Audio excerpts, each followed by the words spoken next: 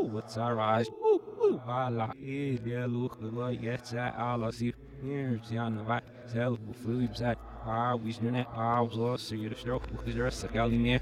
In the museum, there are good drops. You can see me, so that's it says the understand. Now, when I put it look, consider I've show you file hoch. Geld on the ship, guest in the speaks and that's all. Up when you're buck, swat, syrup, get strips, so we still hot, so we ship. Walk the film, rocks, this rocks, I mean, the fleet is this route, this is the eggs, this route, the trailer, office, house, far from so when the last and then I'll walk. Being the guy for the lead, on the ship, haha, if the pasta, the liver, washed the which is right, and the boss is it. The wife and the boss is it. Why he's so wild for the vote.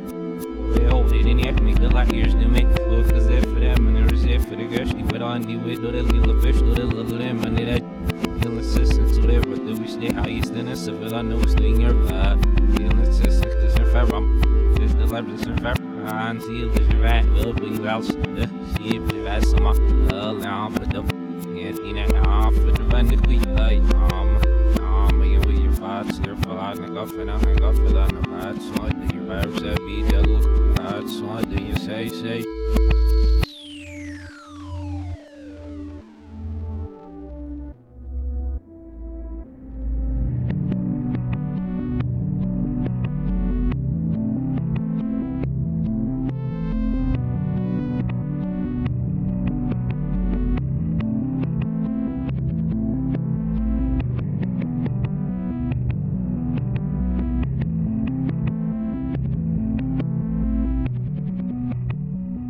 And welcome back to Savage Beast.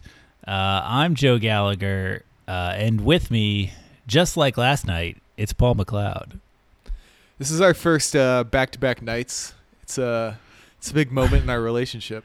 We probably had back-to-back nights when we fucked it up early on. Like 8 times early on. Yes, that's probably true. Yes, but yes. Momentous times. Moving in together is next.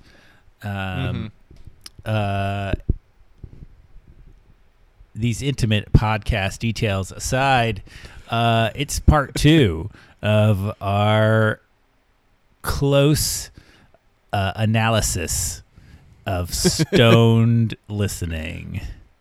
Yes. Through the medium of stoned playlists. Yes. The last night was the inhale, and this night is the exhale. That's not bad. Sure. All right, Joe, it's your playlist this time. Yeah. We're again. You made this to blow my mind, while I was not in my right mind.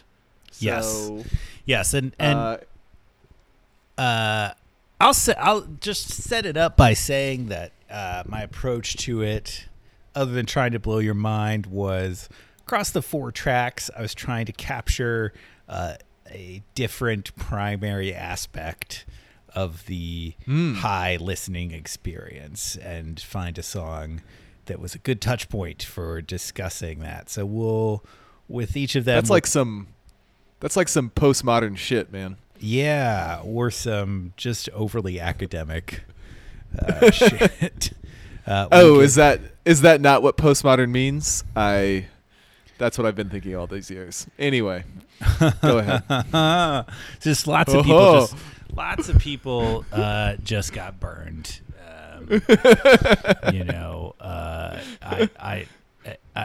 Thomas Pynchon absolutely scorched. I actually need to read some Thomas Pynchon. I never have, and I have several heroes who like him, so I need to do it. Crying of Lot 49 will take you like 2 days, and it rules. Yeah. Yes. I'm resisting making a joke about how he wrote 49 of those books, but it's been done. Let's go on. It doesn't even work because the crying of Lot is like barely anyway.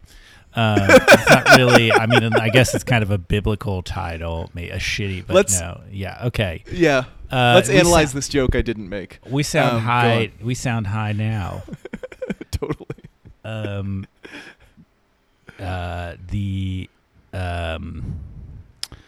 Okay. So Your playlist. It starts yeah, my playlist. Hold on, my wife just showed up to get some water. I can't podcast while she's in the room. Does she know that she's dope as hell? She's gone. Okay. But yes, she does know that. Okay, good. She will know that when she hears this podcast. My wife won't know that because she will never hear this podcast. Alex will listen. Well, she'll know it like a month from now when she catches up, but that's okay. Well, that'll be 5 months before I find out about it. Exactly. Okay, so we do sound high, but my playlist, let's get into it. I'm excited. It's some fun songs. It's all songs that I really enjoy. Stoned or not, I'm ready to talk about them. And first, we have from Philip Glass's Opera? Postmodern, maybe postmodern opera, Einstein on the Beach. We have Knee Play 5. 1, 2, 3, 4. 1, 2, 3, 4, 5, 6. 1, 2, 3, 4, 5, 6, 7, 8. 1, 2, 3, 4. 1, 2, 3, 4, 5, 6. 1, 2, 3, 4, 5, 6, 7, 8. 1, 2, 3, 4. 1, 2, 3, 4, 5, 6. 2, 3, 4, 5, 6, 7, 8. 1, 2, 3, 4. 1, 2, 3, 4, 5, 6. 2, 3, 4, 5, 6, 7, 8. 1, Will it get some wind for the sailboat? And it could get where it is. It could get the railroad for these workers, and it could be where it is. It could Frankie. It could be Frankie. It could be very fresh and clean. It could be a balloon. All these are the days, my friends, and these are the days, my friends. It could get some wind for the sailboat, and it could get where it is. It could get the railroad for these workers. It could get freight as well. It could be a balloon. It could be Frankie. It could be very fresh and clean. All these are the days, my friends, and these are the days, my friends. It could be those ways. It get some wind for the sailboat, and it could get freight as it. It could get the railroad for these workers, and it could get where it is. So these are the days, my friends. There we have it. The beginning of Knee Play 5 by Philip Glass, from the 5-hour-long opera Einstein on the Beach, that has no intermissions. God. But you can get up and leave whenever you want, apparently. Yes. That clip, the song's underpinning is the rhythmic counting done by the chorus. We'll say it's a chorus. It did not get to either of the two doper and dopest moments when the voice is reading. Number one, when the voice is reading the other texts, start counting along to some of the numbers. That's cool as hell. And then for the last, I would say, quarter of the song, the synthesizer dies and is replaced by a beautiful violin movement that hits first with a relief of the tension from the counting, and then with a dramatic urgency that there's some truth coming, with a rather bombastic love story being read atop it, which is fun and weird and a bit 70s. And I picked this because it's weird and it's deep, and those are the two. I think that's a good thing to listen to when you're stoned, whether you're listening to music or watching a weird ass movie. Really gets your mind going and kind of in a new direction that you haven't been before. And this happens to also be a beautiful piece of music. Yeah. Okay. So I jumped into this. I know who Philip Glass is. I know what his music is like. I had never listened to this or any other part of Einstein on the Beach. So I didn't know what to expect. And you were 1 for 1 immediately on the mind-blowing part of this because I didn't realize that this sort of like postmodern horse shit was the kind of thing that really turned me on when I'm stoned. But it turns out that it does work pretty well for me. Yeah, so like you said, it starts with the counting, and that definitely is the kind of thing that, like, if you're real blazed, done especially in the, like, just off-putting enough way he mixes and matches the numbers and the sequences of them. And like you said, some of it gets doubled later on. Very trippy. And as you said, the violin, when it comes in, is just sort of... there's a lot of tension, again, as you said, built up by all this sort of chanting before it. And it really... just sort of like opens a gentle slit down your soul and lets it sort of leak out as soon as this really uncomplicatedly beautiful violin solo piece comes in that that's kind of my favorite thing that avant-garde stuff can do is when it withholds traditional pleasures from you, and then suddenly it gives you one almost unadulterated, and it's really perfect. So, well done. Yes, I'm very glad you had not heard any of this before, so that you got that element of surprise. That's fun. Certainly the first time I heard this, I was listening to some other people, and I had to stop and be like, what's going on, and go back and listen to it. By myself. Yeah. I think I was listening to Knee Play 1, which is more just the counting with some other elements. Okay.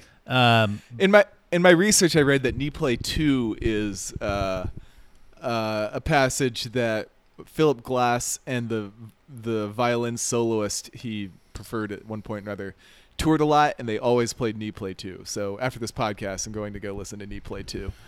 Yeah, and I think when you get into this postmodern horseshit, you realize that like almost every artistic movement, that when you get a true genius of the form, it doesn't really matter. It just becomes a thing of moving beauty, whatever the current purpose is of the group they're hanging out with and doing drugs with.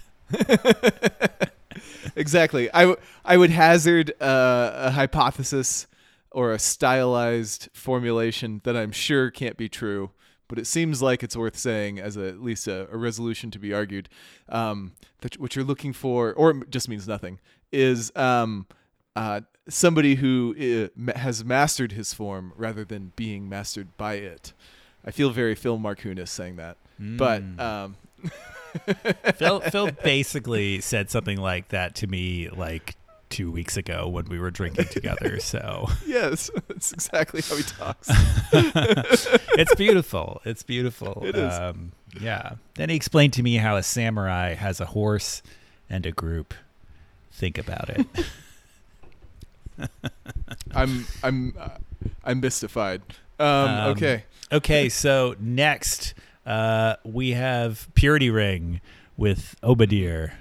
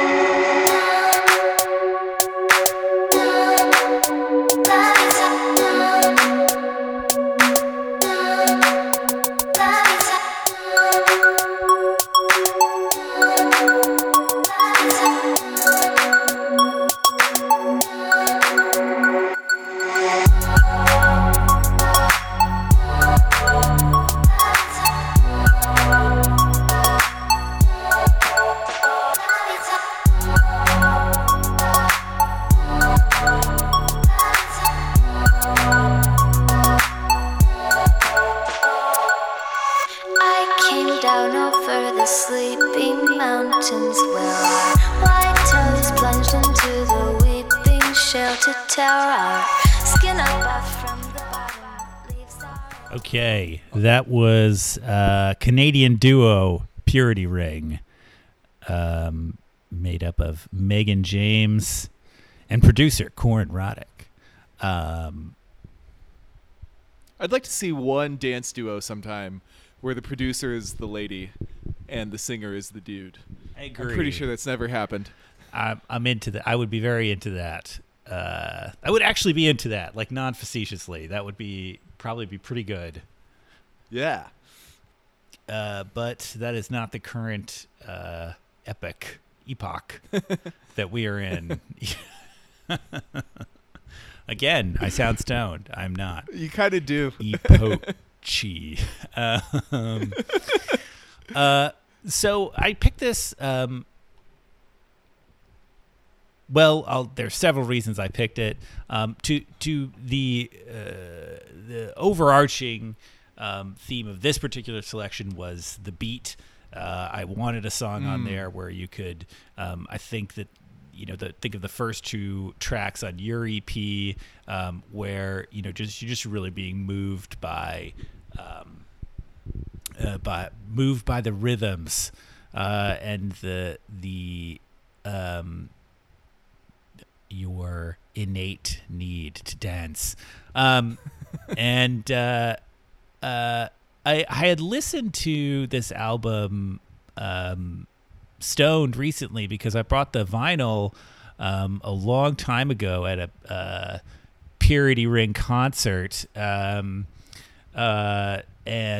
never really had a chance to listen to it until I got my brand new record player. And I was surprised. Not only did it hold up, but it was better than I expected when I was stoned. The sounds were outstanding. That's always great when that happens. And Corin Roddick, if you see them in concert, at least for this tour, he plays a custom-made instrument that he hits different parts of it to get these sounds, and different like giant lanterns light up.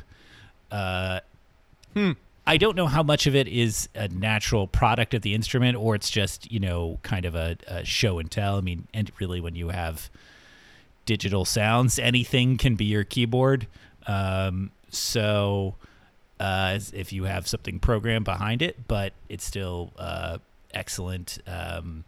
Again, I was stoned when I saw this, so it was very cool. So yes, but it was probably, of my four selections, the one that I just wanted a good, solid, middle of the road stone track that you just get into. This to me is kind of the baseline for what makes a good cloudy listening session. Baseline, so to speak. This actually definitely worked for me. Here, I definitely was familiar with Purity Ring, but I never had as deep a relationship with them as you have had.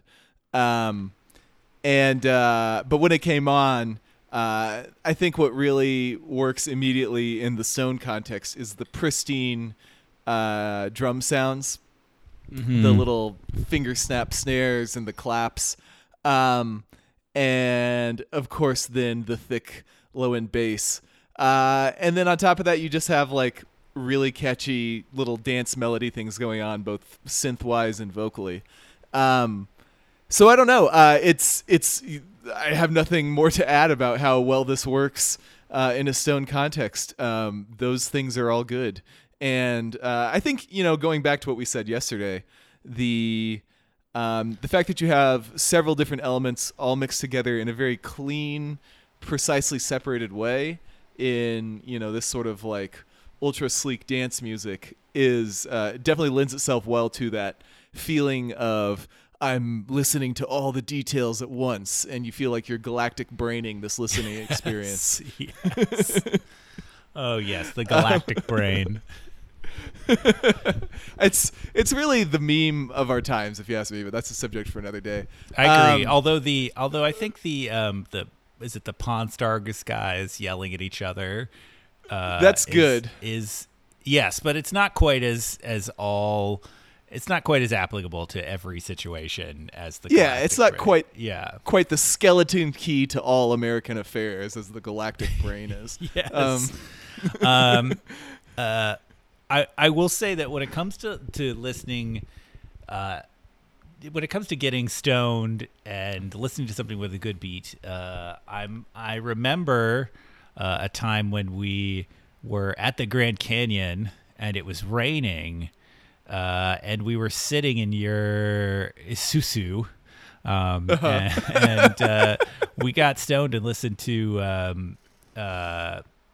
Doom and Madvillain. Yes. And I'd never listened to the entire album through, and that was a transformative experience. I actually just bought that album on vinyl, and it all goes back you to son that. of a bitch. It all goes back to that stoned experience. Yeah, we hotboxed the fuck out of that Isuzu. Yeah. And also it had a nice subwoofer in it, so everything worked out. Yeah. I don't have a follow-up point. I agree with everything. Yes, I don't, but I didn't. I thought Madvillain would be too on the nose for. Too on the nose and too yeah. much something I've listened to too many times. Although I guess our next track transcended that issue. Yes. Although, well, we'll get into it. So next, by the Smashing Pumpkins, we have "Set the Ray to Jerry."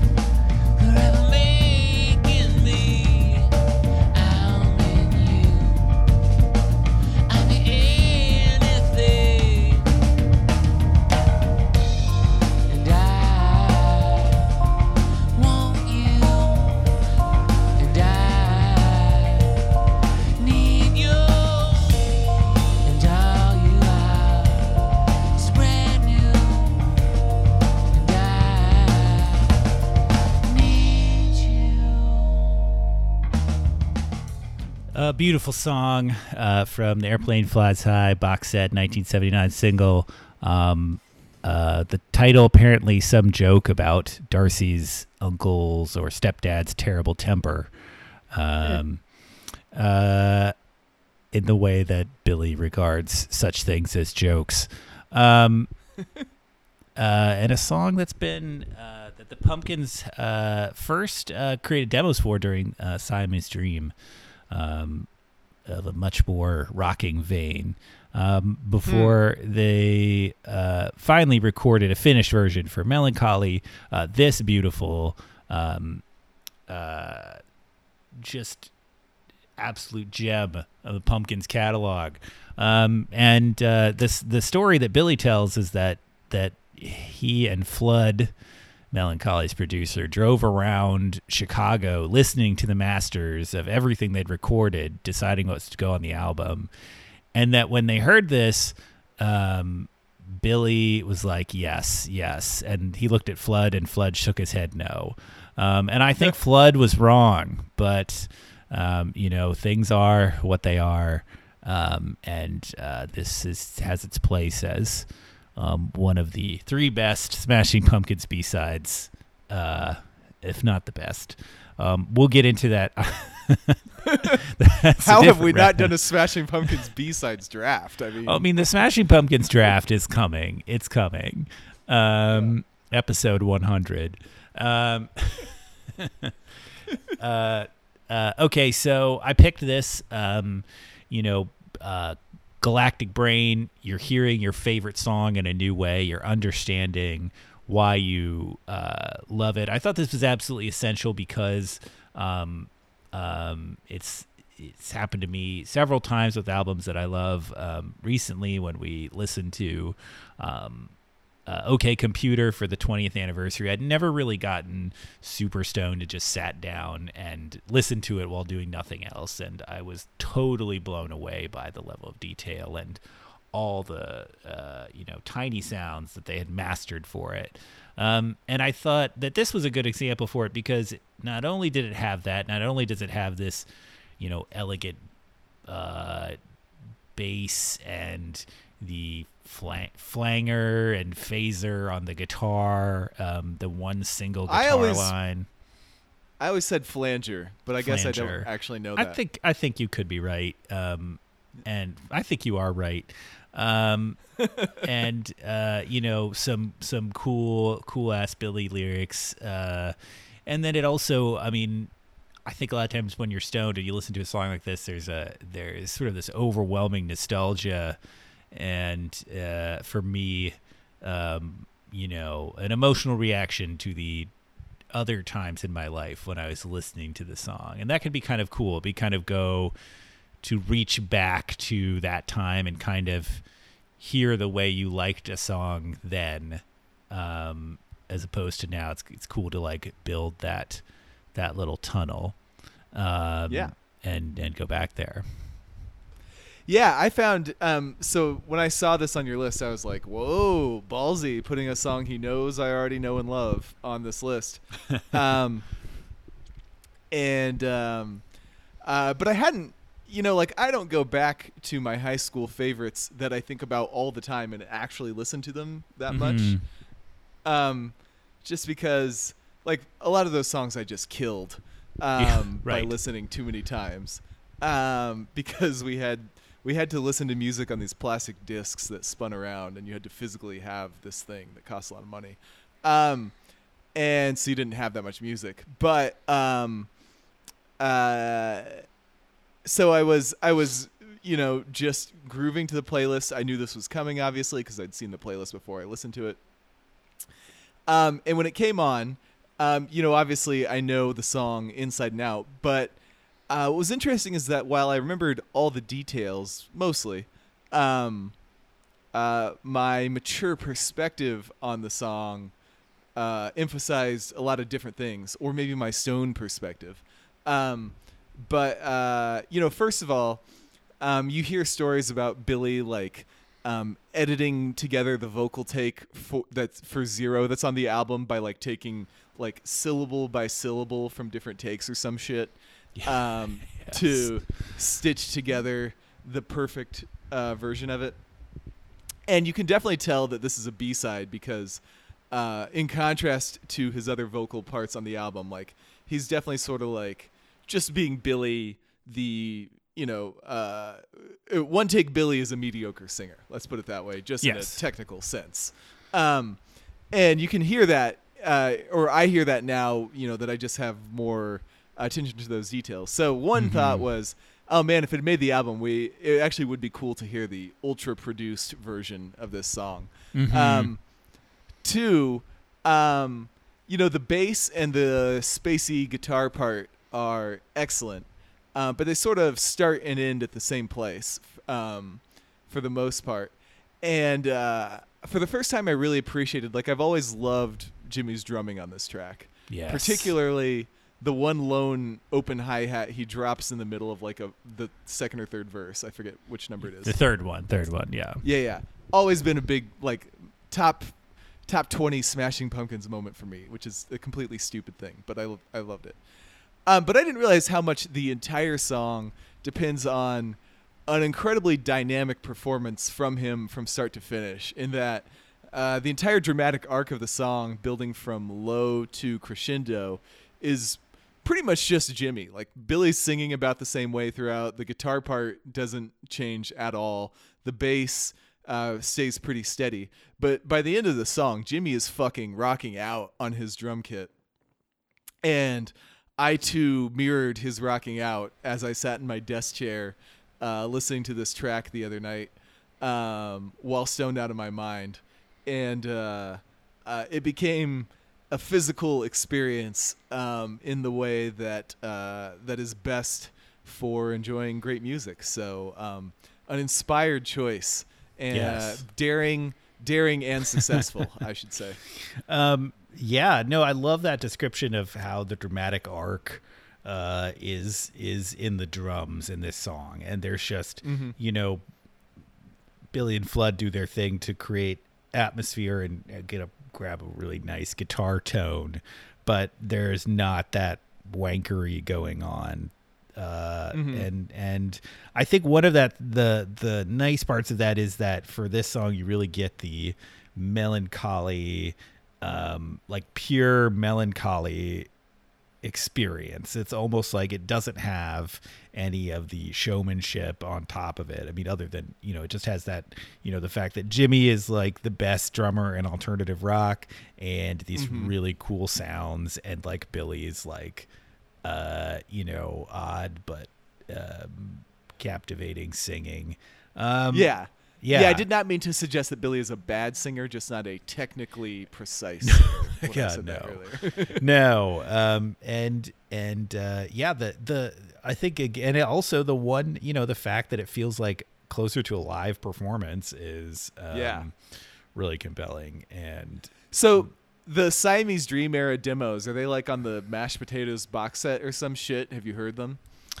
yeah, actually, I first heard them because when I was going to college in DC, the demos called Quiet and Other Songs for Siamese Dream, for copyright purposes, are stored in the Library of Congress. So I actually requested to listen to them and went to the Library of Congress's archives to listen to these demos that probably, only, I don't know, probably less than a dozen fans had done. I don't know. I mean, just a few people had done this at this point. So for a brief period, I was talking to other Pumpkins, ultra fans about it.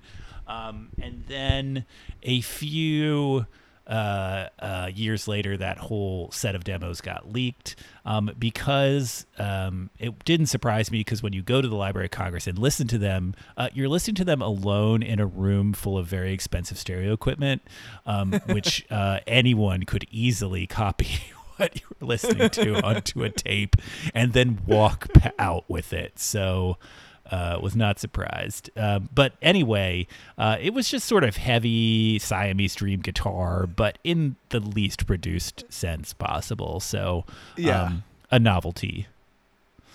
Gotcha. Yeah. Well, great song. Definitely better than like half the songs on Melancholy, but we still got to listen to it. Yes. Yeah. Okay, Yes. Joe. That was me letting all these melancholy comments, kind of fly by. Wave. Yeah, you had to just sort of like We'll be back. breathe them out Yes. rather than saying them. Good move. Yes. We got to fill it. We got to make sure this spot's as long as the other one. Yeah. So the final track is Song for Athene, composed, a choral piece composed by John Tavener.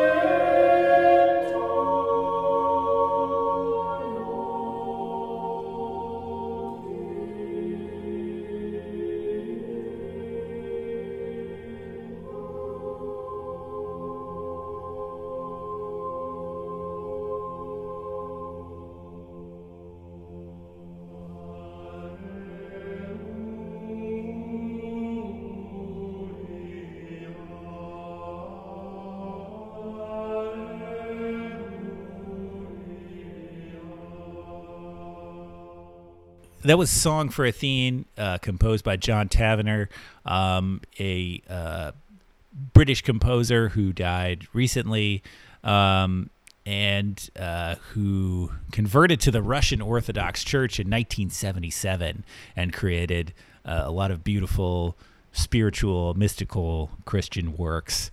And I think gained a fair bit of fame in the UK for his stuff. I'm not sure that he was as well known here in the U.S. I mean, you know what classical composers are well known in the U.S.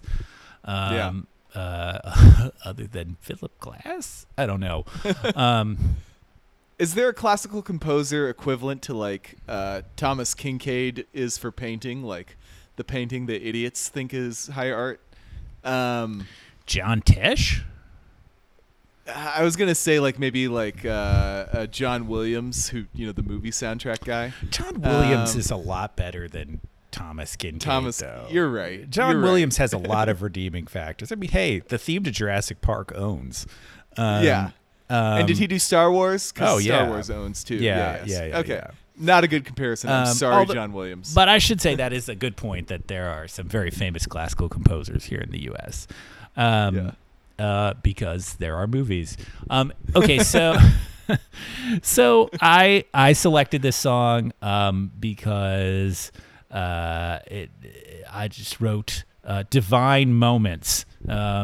There, as we heard the opening of Song for Athene, which kind of sets a it slowly builds from that throughout the entire piece to this just glorious release that's kind of in two parts at the end, and it's indescribable, except that it kind of like gives me the shivers to think about, and is something that I haven't listened to too frequently because that's definitely a moment that I don't want to grow too accustomed to, because I really do enjoy the revelation there, and I think when you're deep in the cannabis, the cannabinoids. Deep in the shit. Those moments can hit particularly hard. And whether it's truly a moment where you connect to the world, or it's simply an inflating of your own head, it certainly feels nice to kind of have that moment of connectedness and peace and just understanding of it's good to be alive, or however that those moments play for you. Just something that's like you understand something bigger than yourself, and or you understand something big about yourself. Revelation perhaps is a better term for it. And and I just think that that the moment at the end of the song completely owns. Fair enough. So this is beautiful music, totally gorgeous, all vocal, which always is great. The Orthodox Church is clearly the coolest of the Christian churches. There's no question. All of that is it has going for it. While I found this music beautiful and a fitting come down at the end of your music, or at the end of your playlist, I have yet to reach these highest level of shivers that I think you have experienced with this music, which is in no way a mark against you or the music. Just that that kind of moment is super special, and definitely one of the chief pleasures of getting high and listening to music is reaching that state. But it's a divine revelation that only comes to some through certain channels, and it's gonna be different. One day it's gonna be different for everyone, for sure. Yeah, I hope one day to reach that state with this piece of music, as I have with others, because I believe it could get me there. Definitely, this outmatches my ability to describe technically what's going on, other than that it is both mournful and beautiful. And great selection. And like I said, I would say in conclusion, or to sum up your list, when I finished it, my stoned thought was that you had crushed me in this competition. That you clearly had a plan the whole time. I think partially this was because I forgot to say this during the Knee Play 5 discussion, but that about 2/3, 3/4 of the way through that piece, after the violin had come in, I decided this was easily the most sophisticated piece of art, or a more sophisticated piece of art than any of the songs I put in my list, and that this was one of the most amazing things I'd ever heard, and you had won, as any man ought to seek to do in this kind of competition. But that said, while that experience was profound and true at the time, it's definitely at least one more thing worth noting about the high listening experience is that the shock and awe of the first time you have that experience with a particular thing is beautiful and powerful, but it's hard to reproduce except with a new stimulus, because once you're used to it a little bit, sometimes you can get back there, but a lot of times you sort of set yourself up for it and it doesn't quite come off. So whatever the case, you picked good things to produce the full effect the first time around. So well done to you. Thank you. I mean, that's all I could hope for. I hoped that they had that element of surprise and absolutely that they would impress. So I'm glad to hear it. And I think that you shouldn't undersell your own collection. It was a that was my stoned reaction to the whole situation.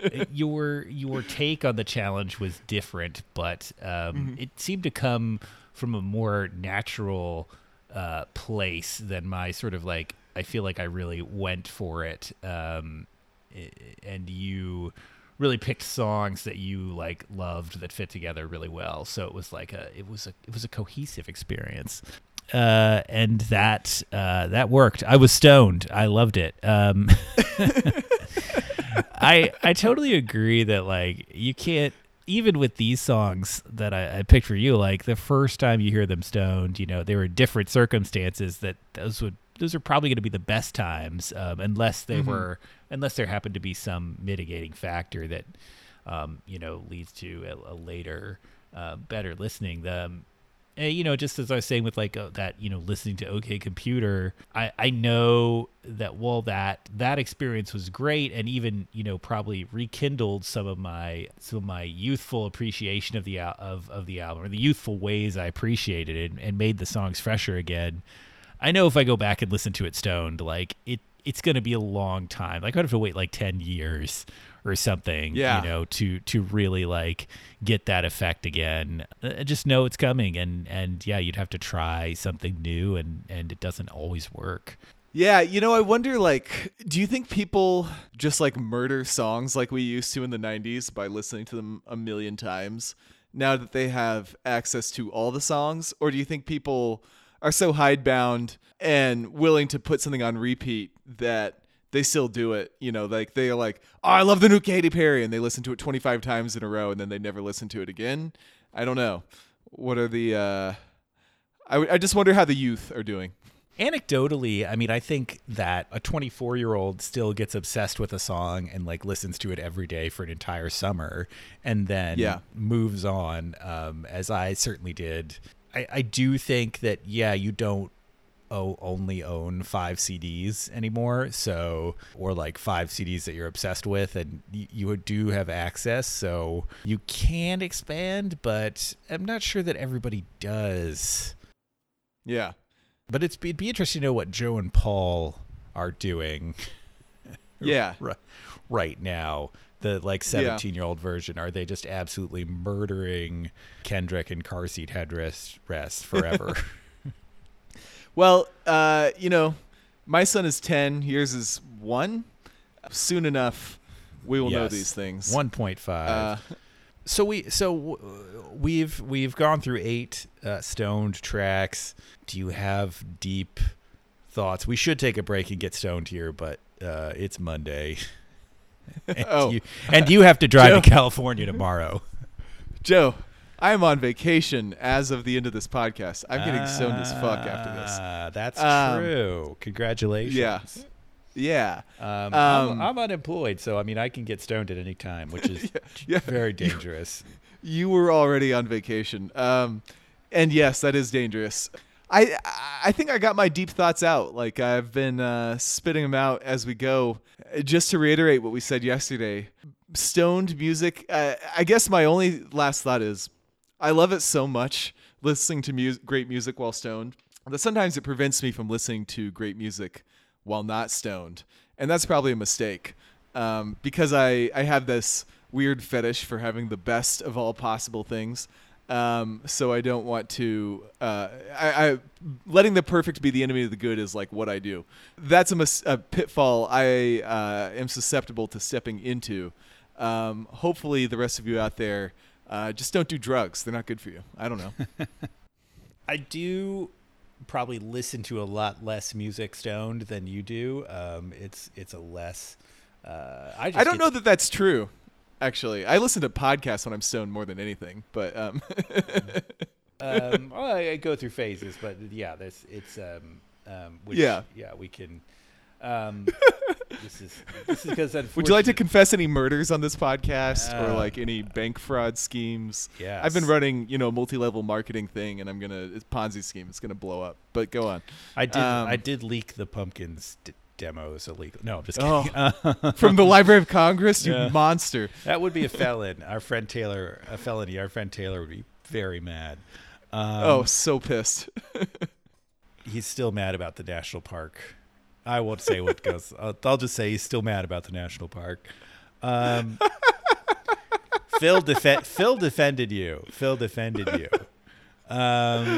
And your thrill-seeking behaviors. Oh man, I love it. This is. If I had known how mad he would still be about this, I would have stolen more things. But anyway. My final thought about getting stoned and listening to music is to do it. I mean, it rules. Yeah. And I don't think there's something inherently wrong, or I kind of went into it with the idea that, this is artificial, or, the music's not going to be as, it's going to seem cool, but I'm just fucked up. But what does that even mean? I mean, like that there's no, why does that reality matter more or less? I mean, and as we've certainly done 2 podcasts based on our observations when we were stoned and listening to music, it obviously has meaningful and lasting effects on our opinions of music and our knowledge of our favorite artists. So it's worth doing. I mean, obviously don't do drugs if you don't like them, but if you don't be afraid to explore music when you're high as balls. Yeah, I mean, I guess to answer your question of why that would be less valid, I mean, certainly there are some things that seem great when you're stoned that your more considered judgment just appreciates that maybe you weren't having as deep or sophisticated an experience as you could. Like if you're stoned, that fucking Arby's Big Montana is awesome. But you don't feel good about enjoying it that much after the fact. That said, I find with music, and this is true of food too, actually, and everything, the best things just get better. So it's not only that it raises up the shitty things to really enjoyable, but that it can put you in a purely altered state for even the most sublime works of disc and table. And so there's nothing wrong with it in the end. Yeah, I should say listen to good music when you're stoned, not bad music. I mean, bad music, you'll either be like, oh God, this is such an incredible drag, or you will think it's better than it is. Yeah. The it turns out that I do enjoy having moves like Jagger when I'm stoned. Oh my god. Paul, do you really have, final question, have you ever listened to a song stoned and been like, this is fucking amazing, and then just been like, oh my god, what was wrong with me? I definitely things where afterwards I was like, well, this is just decent and not like the best ever. I feel like I've done this with Rat-a-Tat or something. I don't know. Yes. Wow. That they said that is the perfect band for it. Exactly. I think for me, something like Girl Talk, like Yeah. listening to that Great sound, example. you're like, oh my god, he's brought it all together. Yeah. And then you're like, when you're not stoned, you're like, no, there's this is fun, but it's not deep. Yeah. It's just like, oh, yeah, he figured out how to do that. It's clever. Yeah. There was a feature on Girl Talk on The Ringer recently. I forget who wrote it. It might have been my favorite, Rob Harvilla. But it was a good article about how weird it feels to go back to his sort of like zany mashups now that it feels like everything is maybe not actually a mashup, but everything feels very Girl Talk, but more so now Yes. in terms of pop art, effervescent pop art of the moment. So, yeah. Yes, yes, he turned out to be an early